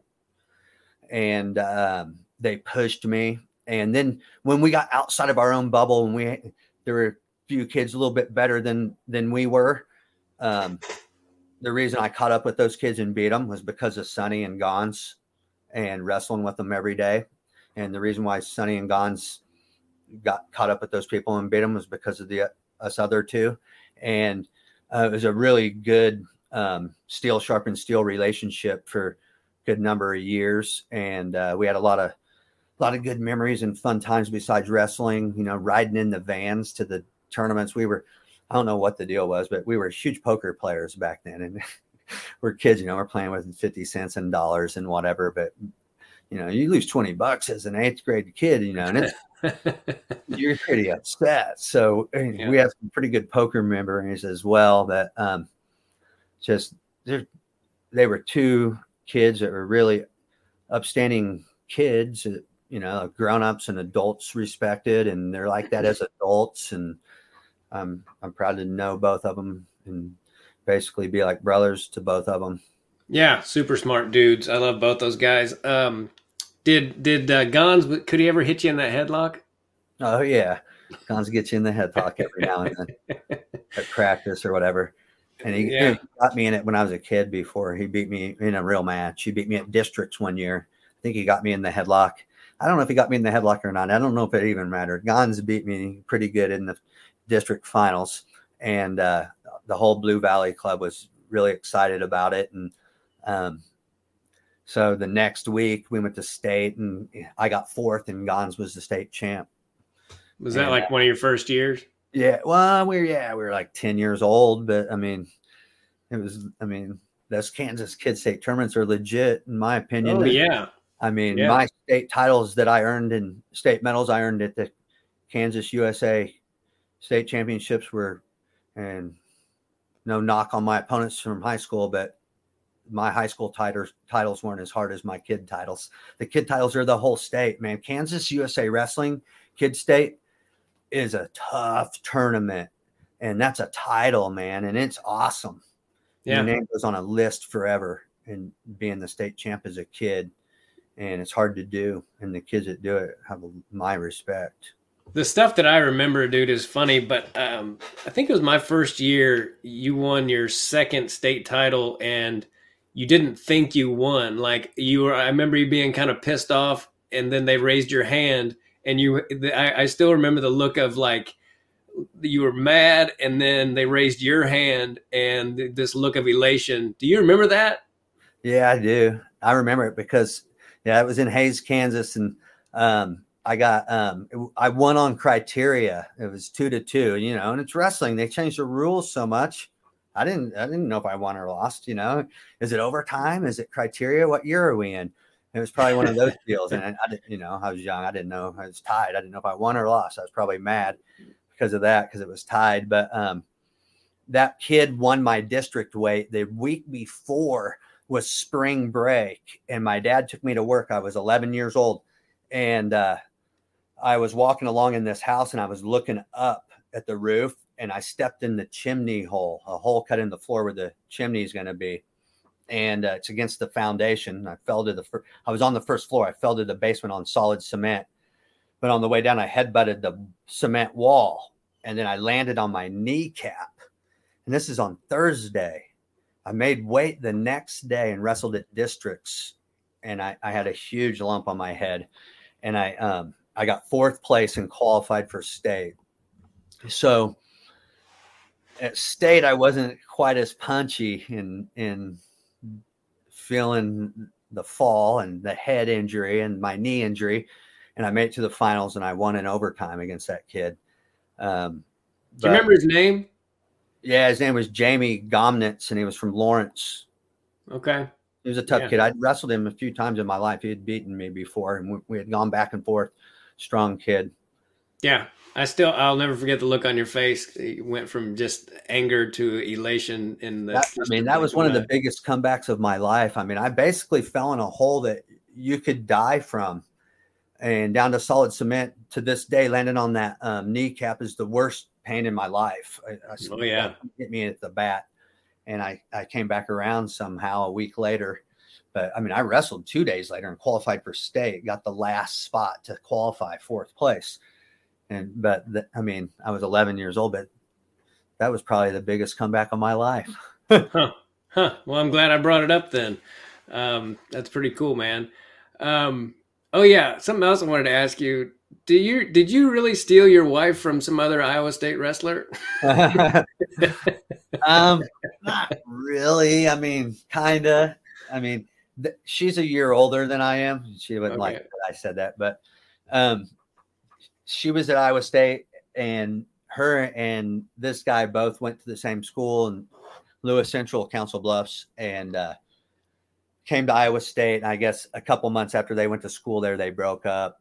And so by the time I got there, they really weren't dating, but I knew both of them and stuff. And she didn't have any boyfriends, but I might have stolen her from a couple other guys that liked her at the time. Okay. I beat them to her. So. That's something else I remember from that article. It said you stole your girlfriend from some other Iowa State guy. And I just wanted to ask you about it. Who did you look up to the most when you were a kid, as far as wrestlers, and were you intimidated when you met them? Like I said earlier, probably Nate Carr. I mean, of course, Gable's like the GOAT, all the time when you're a kid and even now, really. But the guy I wanted to be like was Nate Carr, and I wanted to compete like him. I wanted to go to college and wrestle and win NCAAs 3 or 4 times, and I wanted to go to the Olympics and the World Championships and all the whole package like he did. But I wasn't intimidated the first time I met him, but the first time I met him was actually my senior year. We were at junior nationals and I didn't get to wrestle because I had a shoulder surgery and I wasn't healthy and I wasn't ready. But I went and watched, and Nate Carr had been like the world champ and the Olympic bronze. It was 1989. So he was like 87 world champ, 88 Olympic bronze. And he was there signing autographs. And I had my Iowa State shirt on. I was committed to Iowa State. So I went to this table that he was at, and I took my shirt off so he could sign it. And I put it down, and I go, I knew he probably did, obviously didn't know who I was. And I said, I'm going to Iowa State and I'm going to beat all your records. And I said it jokingly. And Nate, after he signed it, he looked up and he goes, maybe, but are you going to be as exciting? I always thought that was cool. And because my answer was like, probably not, because I was the fastest thing. I mean, Harold Nichols called him the fastest thing on 2 feet. I remember watching in an interview, Harold Nichols was the old Iowa State coach, and he wasn't far off the fastest thing on 2 feet. Yeah. Yeah, he's really cool, dude. I love Nate Carr as well. Is there somebody, let's see, what else do I want to ask you? Who else I look up to a lot is a guy you mentioned earlier who's huge influence on wrestling is Wade Chalice. And he's just incredible. I mean, some of the moves he's innovated and made up, like the lazy man cradle, the spladle. I think the cement mixer's a Wade Chalice move, but he's so influential in the sport that you can probably break down more techniques, and someone from Pennsylvania will be like, oh yeah, my dad was the coach of this club and Nate taught this to us when he was in college. And he made it up, you know what I mean? And they actually called the cement mixer from a town in Pennsylvania that is a cement town. And I forgot. And that kid from Lehigh, his name's Rob Roan. He's from there. And I feel like not Nate Carr. I feel like Wade Chalice somehow had an influence on that. And, but he was just an incredible wrestler, and his influence on the techniques in the sport. And I remember learning the Chalice cradle when I was a kid, and I was a middle school kid, and Kevin Clem taught me the Chalice cradle. It's the spladle, but we called it the Chalice back then. No one called it the spladle. And, Kevin Clem had come from New York where they lived, and he moved to Kansas City, and he had told me, I remember all this, that he goes, I went to a camp at this guy named Wade Chalice, and he told me all about Wade Chalice, and he has this move called the Chalice cradle, and he taught me the spladle. And you didn't learn moves back then on the internet. You had books. There was a couple of books, and then you went to a camp, or someone said they met so-and-so, and they had learned this move from them, and they had passed it on from this person. And it was a different world. It was snail mail. And that's how you learned moves, about as fast as snail mail, even slower. Yeah. And I remember he taught me the spladle. I was in junior high, and I was spladling kids. And my dad would be coaching me and have to tell the referee, he'd have to yell out and say, that's a shellist cradle. It's called a shellist cradle. The kid's pinned, to get over there. Pin. And the ref would get over there and be like, oh, he's right. And went and call a pin. And there were multiple times where the ref after the match got me and my dad over in the corner and said, hey, show me what that move is. What was that? And even when I was a freshman in high school, that was 1986, I started spladling kids, and no one knew what it was. I'd be wrestling a senior. I was a freshman. I'd stick my leg out, and they're like, what's this dumb kid doing? They'd take it, and I'd spladle them right in front of everybody and get the pin. And there were times where like seniors from the other team after the duel would grab me and be like, hey, will you show us that move? And I'd teach it to them and show people the spladle. So I kind of spread the spladle around, actually, and Kevin Clem did. In the Kansas area to begin with. We were teaching it to referees and coaches, and that's how slow techniques moved back then. Yeah. Wade Chalice was a pinning machine too. I mean, that guy pinned everyone under the sun. And I mean, I think I had him on my podcast. He pinned several world champions and like 27 different NCAA champions he pinned. Just crazy stats, like stuff where you're like, is this real? And yeah, it's freaking real. Randy Lewis has a lot of pins too. I think him and Wade Chalice still like hold scholastic pin records amazingly. But there's a I think I lost my train of thought for a second. It's all right. Randy Lewis. There's a stat about him. Kyle Klingman wrote an article how Randy Lewis had pinned someone on every world or Olympic team, either pinned or beaten. And I think it was pins. And it was like a span of like 16 years and 3 or 4 Olympics had at least one guy on that team that Randy Lewis had beaten. Wow. I don't know if it was a pin or a win. But yeah, recently after the NCAAs, I was curious, and I have my own little notes and things that I read. It's not something I show to someone, and I don't care if I show it to someone, but I wrote down like what I thought were some of the craziest pins I've seen at the NCAAs, because I saw that one this year with the kid from Purdue, and he pinned Spencer Lee, and I've seen some pretty crazy pins in my lifetime. If you consider Olympic and world team trials as well. But I made a list of all the NCAA finals, mostly is what they are. And it's pretty crazy how many, there's big upsets and pins back then. And Baumgartner got pinned by Bannock and just crazy stuff like that. Remember Bubba Jenkins pinned David Taylor. And if you make a list of about 10 of them, they're all like, oh yeah, man, it's crazy. Kyvan Gadsden pinned Snyder, but Snyder was a freshman, but still, Kyle Snyder's NCAA finals. I don't care what grade he's in. Right. Yeah, so there's some amazing falls like that, but a lot of them I either saw live in person or on TV and some of that stuff. So what was your opinion on, because I admit at first when Spencer Lee defaulted out of the tournament, as a fan, I was kind of like, I don't know, pissed off about it. And but then I was like, you know what? I don't know what's going on with that kid, and it's not my place to judge him. What was as somebody who was, one of the toughest guys I know, what was your opinion on it? Yeah, I think he's probably injured and didn't want to use it for an excuse because that's how he is. It's his mindset. I mean, I don't know him. Actually, I've never talked to him before, but just from what from listening to the guy and watching him compete, watching him talk, listening to his coaches, knowing who his coaches are, personally knowing his coaches, those kind of people rub off on other people. You're around them every day. His mindset's probably similar to a Brand's mindset in some ways, and he's probably a different person in quite a few ways, but he's probably injured and didn't want to use it for an excuse.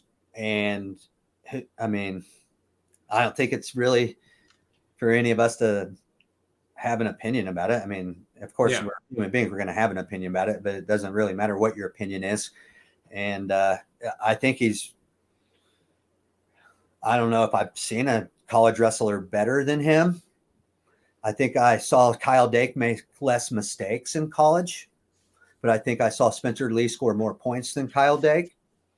And Kyle Dake is, I've seen him wrestle a lot of matches, all his college matches, NCAAs and world team trials, Olympic trials. The dude never makes a mistake. And he might not score a lot of points, and then sometimes he might, he might five a guy 2 times. And, but I mean, Spencer Lee has an argument for being the best ever, really. I mean, yeah. I mean, the way he turns people over, it makes it look like a kids tournament. And I'm like, I know it's not that easy, but he sure made it look that way. He must just be freak strong. Yeah. Not that that's all there is to it, obviously, but I would like to just feel how strong that kid is. It's definitely not all there is to it, but if you're honest with yourself and you make it to a high level of wrestling, I can ask most of my friends and teammates that were part of like Team USA and things like that. And I can say, hey, how many people in your life have you like tied up with? And you thought, whoa, this guy's stronger than I am. And some of those guys will sit and think for about less than 5 seconds and say 0 or 1. And it's probably the guy that beat him for the gold. You know what I mean? Yeah. And, because my number is like 2. There's like 2 human beings I've ever grabbed that I thought, whoa, this guy stronger than I am. And it's been that way since I was a kid. So I knew I was born with some freak strength, or I don't know if it was from carrying boards and climbing trees or what, but I've asked that same question to teammates on the U.S. world team that I'm on the world team with. You're sitting around for hours in hotel rooms and planes and buses and saunas, and you think of things to ask each other to see I wonder if his brain's like my brain. Does he think like me? Things like that. What does he experience this?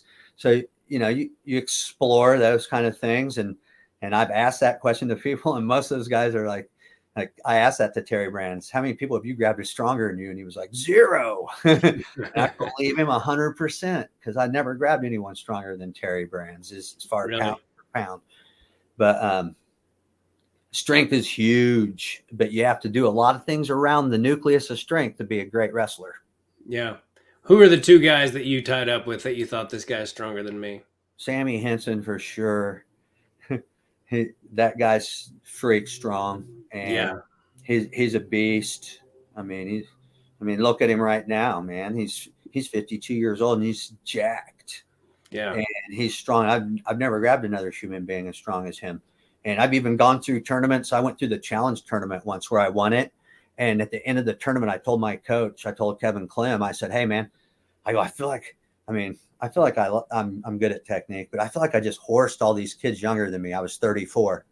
I won the challenge tournament, and I had to wrestle the only guy older than me, Sammy Henson, in the finals, best out of 3.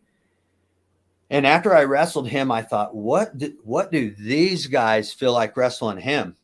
Because I felt like I out-muscled everybody. I felt like I did good technique too, but it was good because my hips were strong, my grip was strong, my body was strong. And then I wrestled Sammy Henson, and I was like, whoa, that's off the charts. Yeah. And besides Sammy Henson, I'd probably have to say, Chad Zapital, he wrestled at Iowa, and him and Sammy are guys like there's matches I wrestled them where I left the match thinking, man, I felt a little stronger than him that time.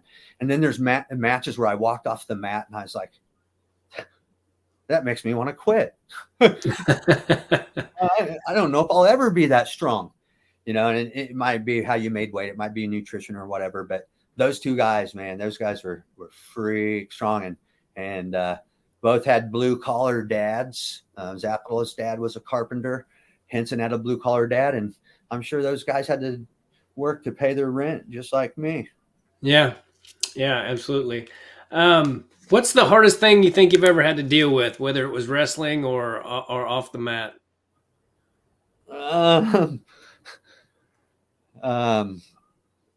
Well, shoot. The hardest thing for sure is making weight, man. This is the hardest thing I've ever done. I've had challenges in my life that are humongous, that I wouldn't give them back. I'm glad I faced them, and they built me as a human being. And when they happened, I embraced them, and I'm glad I did that. And I did that because of my faith. It's what I've learned from keeping myself in the Word and in Scripture, and I was ready for the challenges so far that have came in my life, and that doesn't mean I'm going to be ready for every challenge, because you always got to be ready. It could be you're in a storm or leaving a storm or heading in a storm. So be ready for the storm. But during those challenges, one thing I embraced about it was I got my family I told my family and my wife, and I was like, listen, no, this is awesome. And they're like, what's wrong with this, dude? What do you mean this is awesome? And I was like, 1 week into this challenge, I'm faced with this other challenge. It was going to take X amount of time to conquer this challenge. But if I don't fail for the next few weeks in spite of this new obstacle, that's a shot at the world champ 1 week into my career. I got double challenged, so that's just the way I've been raised, man, the way I've been trained. And something bad happens, you bow your neck, you grit your teeth, and you just fight, and you go and you pray, and you just go and you put it in God's hands, and you do your best. But I'd have to say that some of my weight cuts were some of my most challenging moments. And so, I mean, you can't eat, you can't drink, you don't want to talk, you don't want to think, you have to go sweating a little bit. And it's intense, and it digs deep into your ability to withstand discomfort to a point where it'll make a grown man cry. And yeah. I've been in my hotel bed and been 3 pounds over still and can't get a minute of sleep. And all of a sudden my coach comes in and like taps me like, hey man, you got 90 minutes till weigh-ins. We got to go get this last 3 pounds off. And you just lose it. And you don't know if you're going to make the weight. You lose it mentally before you lose the weight. That's what I'm saying. And I broke down in tears right there, for a minute. And a 29, 30-year-old man. And then, all right, sucked it up and let's go grab my bag. And you go do it. And you get it done, and when you get done, it's fulfilling. But one of the things that kept me going when I feel that uncomfortable and I feel that miserable and I feel that sorry for myself, and I think about giving up, and I've thought about myself, how unfair it was, like how thirsty I have to be. Other people don't have to be this thirsty, because I think I know a thirstiness and a dehydration that most people will never reach unless it's an accident. And the people that have been thirstier than me, those are the people that keep me going, that would keep me going. I would think about how I would just all of a sudden slap myself in the face and be like, you know what? I can give up and walk over there to that drinking fountain or that faucet and get a glass of water. But there's some kid somewhere in some other country waiting in line to get a sip out of a muddy puddle, because it's the only water he gets. And he doesn't have a choice. I have this choice between giving up right now and taking a swallow, or I can accept this comfort level that I'm at. And one of the things that taught me to always reflect on and teach my own kids and other people is that when I feel like that because of this or because of that, one thing I have to remember is there's thousands of people out there that would trade positions with me right now. No matter how bad I think I got it or how much more I think other people got it better than me, there's thousands of people that would take my shoes and bear the pain of all my problems right now. They would trade with me in a heartbeat. So I have to check myself in every now and then and bring myself back to reality and realize that comfort is just a state of mind, and I got to keep going. Yeah. I've been trying to read more and understand more of the Bible all the time. And today I just asked God, I was like, I'm going to open the Bible and I don't know what part it's going to be in the Bible, but help me to learn something. And I opened it and it just happened to be the book of Matthew, and it was where Jesus goes and he prays to God and he asks him if there's any other way to take this suffering that I'm about to endure away. Please do. And if it's not, then if that's your will, I will take it. And he prayed that same prayer 3 times. And that's Jesus, you know. So even Jesus had trials where he was like, you know, if you can take this from me, please do so. And every time I've prayed in that way, like when I'm facing something that I don't want to face or something I would like God to change, I just say the same thing. Like if you can take this from me, please do. And if not, I'll accept it as your will and I'll get through it. And every time I've done that, it's been okay. So I think that was just a good reminder for me today. And that reminded me of what you were saying, that, you know, even Jesus was tempted and even he had to, you know, wander through the desert for 40 days without food and, you know, all those things. So I guess my point is there's always something worse that someone has dealt with. And when, you know, if I'm nervous or whatever, I always think, well, you're not getting ready to get crucified, you know, for something you didn't even do like Jesus did. So you can get through this, whatever it is. So that made me think of that. And it's also comforting to know that it's promised to you that you're not going to face a temptation or that you can't turn away from. And you can't say no to. Now you might meet challenges in your life that are something you can't beat, but you're not going to meet a challenge that doesn't make you stronger and better. And you're not going to meet a temptation that you can't resist. And you just have to put your heart and your mind there. Yeah, absolutely. The last question I'll ask you is, what are you most proud of in your life, and whether it's wrestling or your family or? I hate to use the word proud because I don't know, but no, I understand. The thing I cherish the most is my salvation. My salvation, my family, and my sobriety. And I think those things are the things that I love the most, and that I think about the most every day, and that I care about, and that I exist for, and that keep me going. Have you dealt with self-destructive things in your life? Yeah. Anybody does. All kinds of mental weaknesses. Yeah. Yeah. Do you care to elaborate on any of them? You don't have to.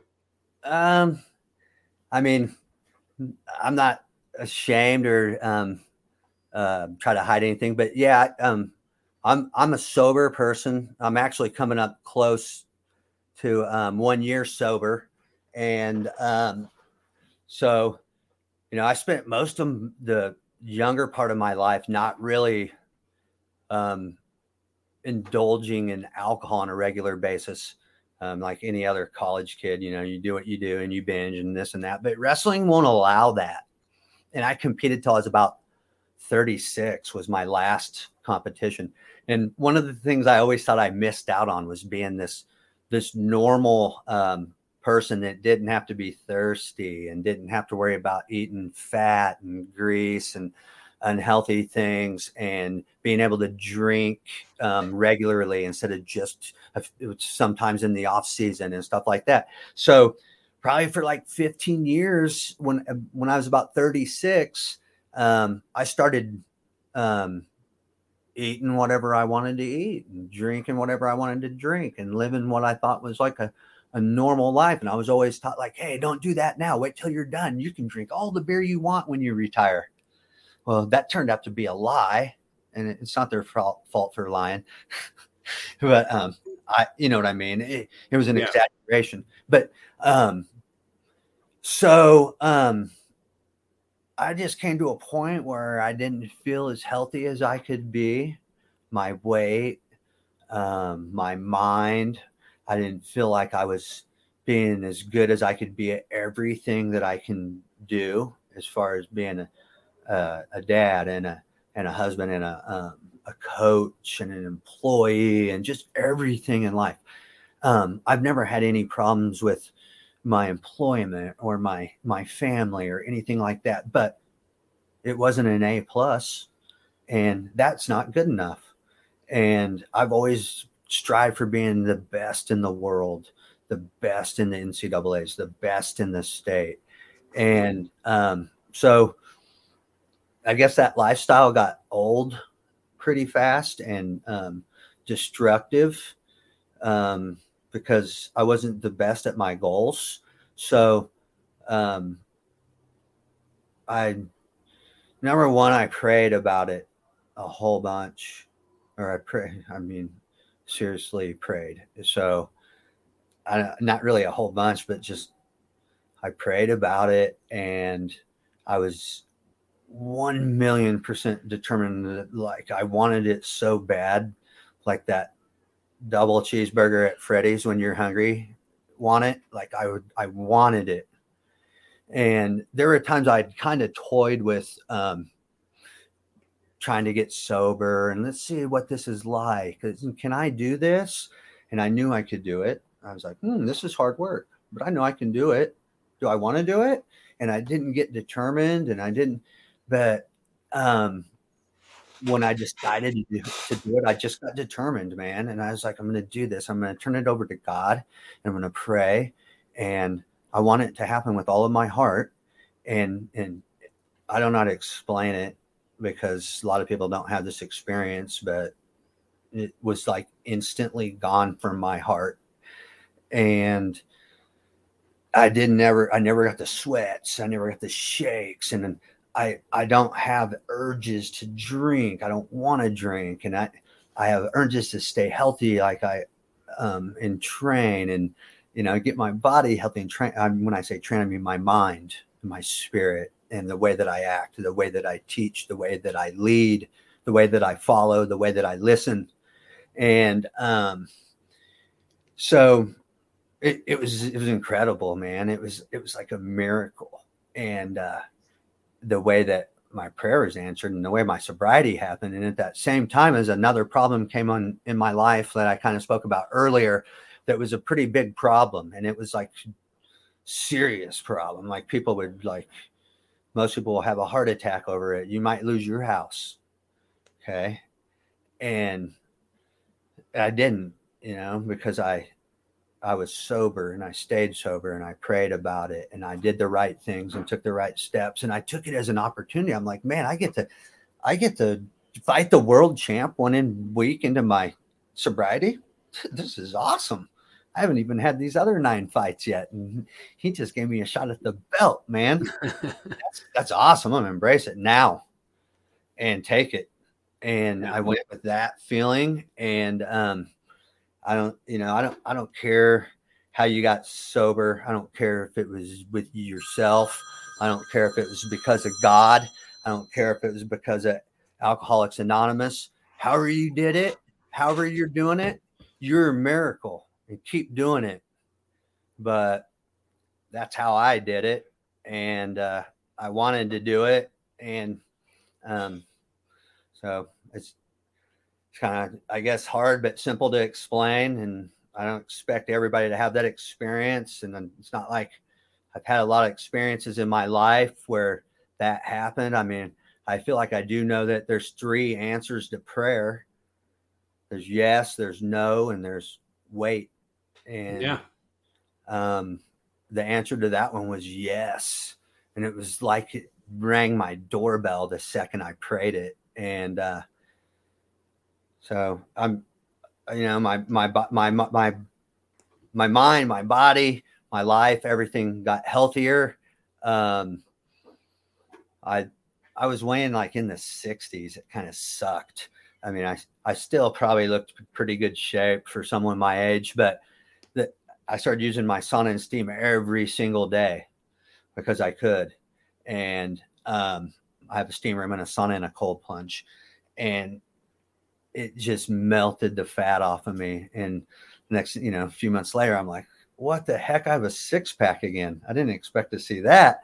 And, it's it's clean living can do a lot of things for you physically and mentally. And I pray for all those people out there every day that fight addiction and have those daily struggles and need someone to follow them or talk to or meeting every single day and things like that. And I pray for those people and what they're doing is a miracle, man. I don't care how you're doing it. If you're doing it, you're a miracle. Keep doing it.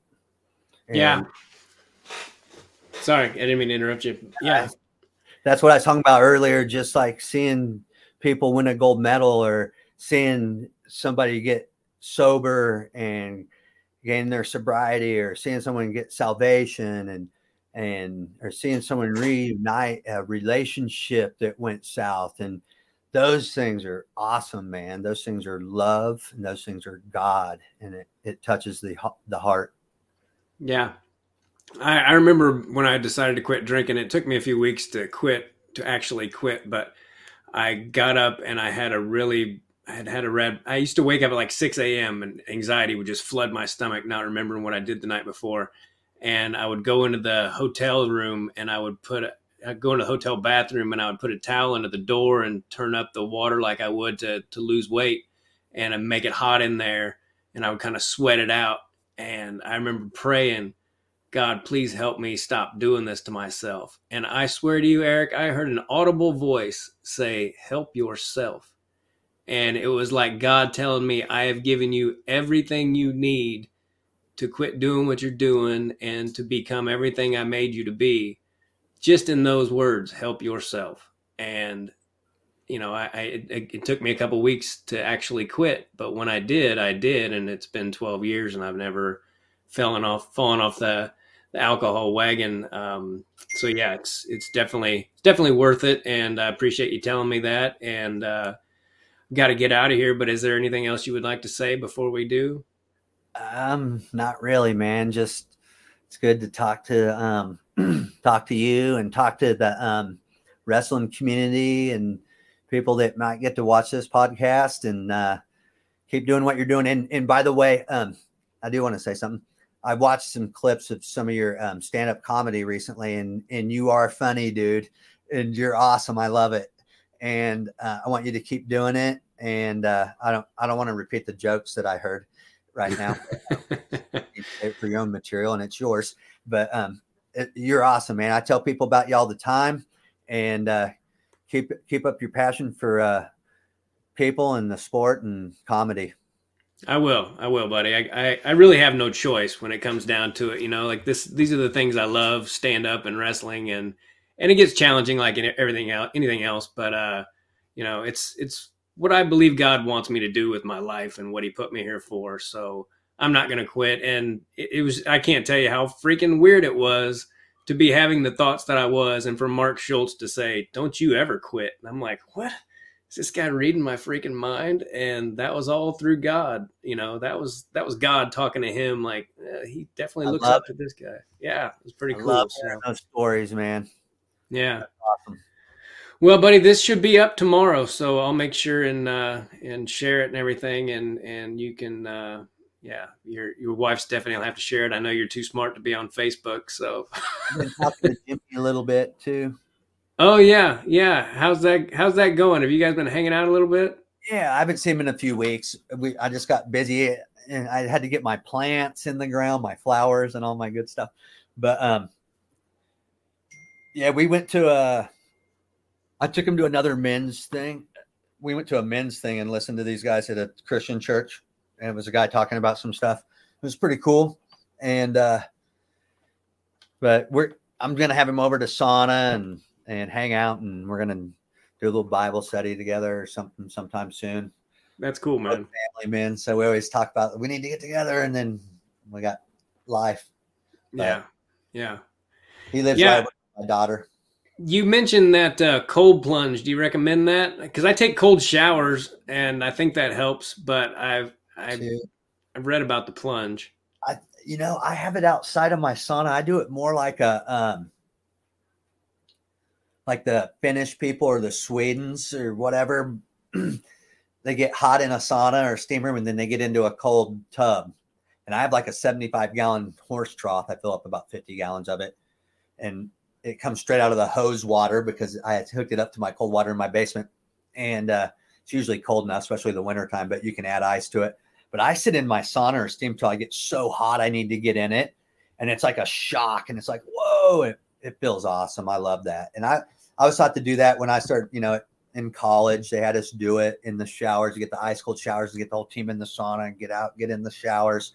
And then I've been to health clubs that had plunges, and I always loved the effects of it and how it like made me feel alert. And I do the cold shower thing too, but I have to take a hot shower first, and then I'll switch it to cold at the last couple of minutes. I can't just get in and cold, something about it. I don't know if I could handle it. Might make me like pull a muscle in my back, flinching. Yeah, man. Every morning I get up, and I have a little boy, he's 4, so he doesn't care how late I've been up the night before. And I turn on the cold shower, and every morning I go, I can do all things through Christ who strengthens me. And I step under that cold water, and just at first I'm like, I just take a deep breath. And after a couple minutes I can handle it. And I stay in there for 4 or 5 minutes. And, and then I'm awake. It's better than coffee or anything, Always the one that wants to be the pirate. Yeah. Yeah. You saw that one, huh? Yeah. That was good. I've already used it a couple of times.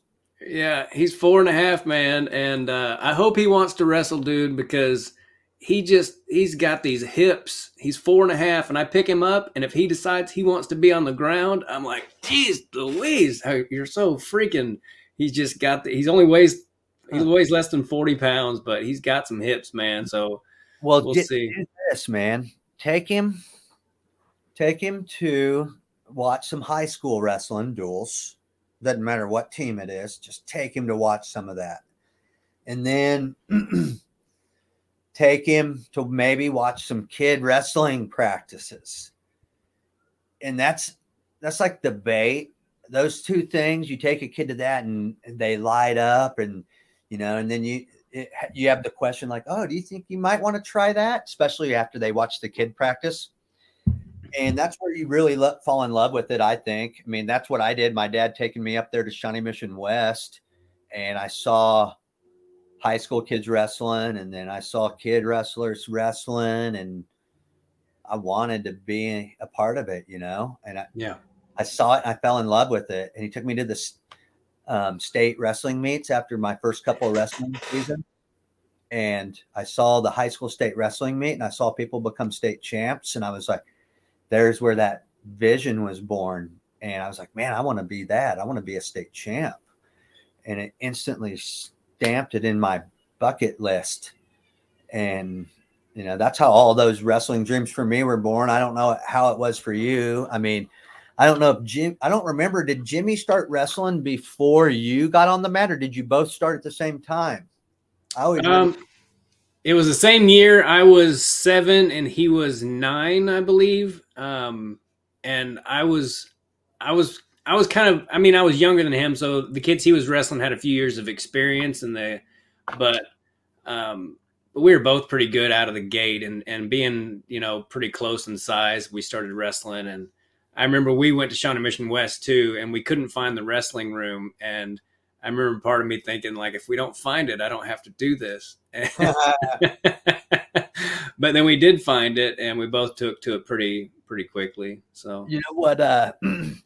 What's crazy about one of the things I should have said earlier when you were talking about wrestling and how hard it was or whatever.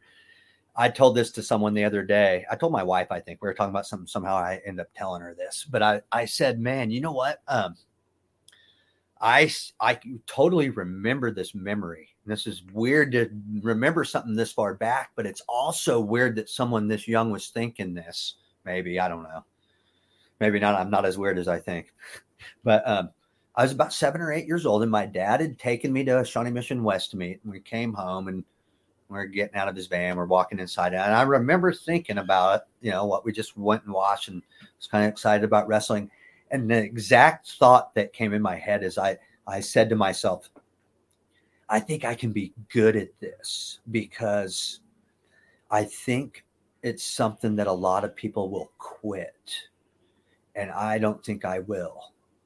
And I remember being like young, thinking that like at like 7 or 8. And I remember thinking, yeah, wrestling might be my gig, because a lot of people will quit. So in essence, I was choosing the easy way out. I was choosing a pool of fish there's less of them, I picked a smaller population to compete against. Maybe I was looking at the easy way and picked the hard thing on accident. No, yeah. But I remember I had that mindset that young. I remember thinking, yeah, I can be good at this because it's hard. And a lot of people are going to quit. I remember that exact thought. Yeah.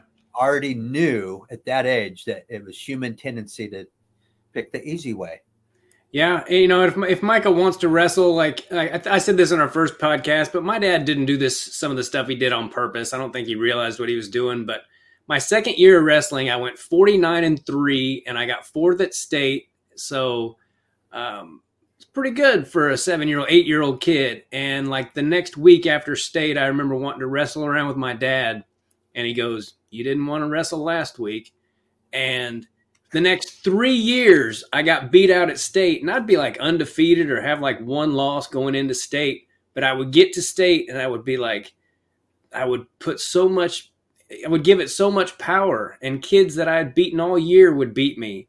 And then I finally eventually started placing every year once I got out of that mindset. But I think I will be good at teaching Micah, like, this is not the end all and be all, son. This is I just want you to get better at it, and have fun doing it.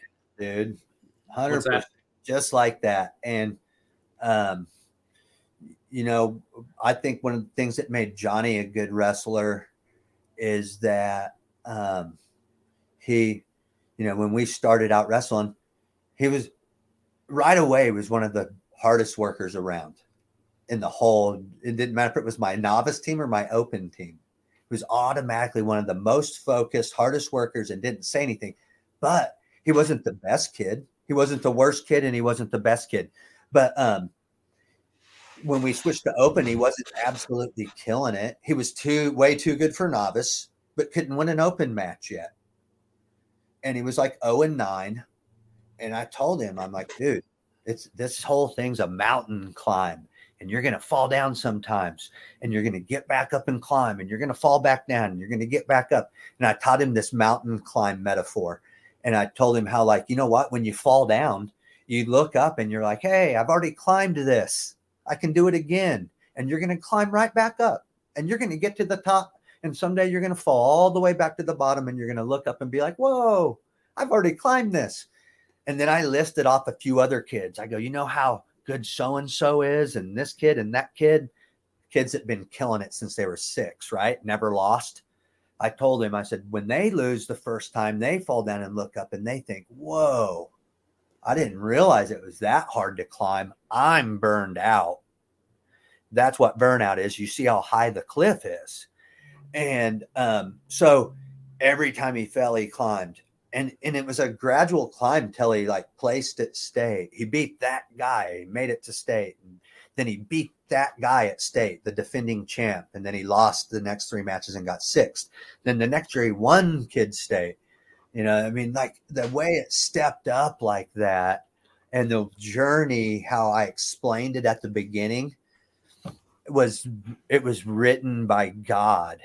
And it is the way that God, the obstacle he wanted for my son to climb, and wanted me to be his leader through this journey, instead of just all of a sudden I crap out a world-class athlete like John Smith. You know what I mean?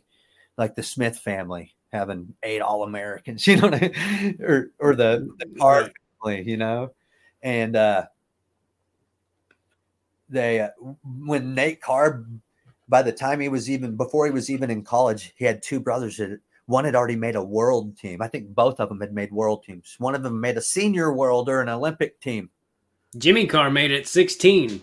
Yeah. And so Nate was like, man, my goal was to be the best one in my family. And I would cover all the stones, and that's kind of cool.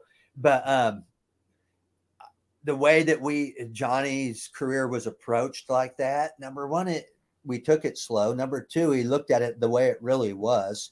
The model of a Christian journey, the model of any journey is an up and down. You know what I mean? And you're not going to get great success right off the bat on anything. And if you don't experience some challenges and some temptations, it's hard to deal with them when you finally have to, and so that's why it's when he got injured in college and stuff, I wasn't even worried. He's not 100% back from that journey. He's not back to the top of the mountain. I'm not even worried about it because I know wherever the path leads it's fine. And I know that if he wants to climb all the way to the top, come back and make it as far as he makes it in wrestling from the injury, he's going to climb that too, and but having that whole approach, it taught me a lot being in wrestling already before I knew. I'd seen things my whole life.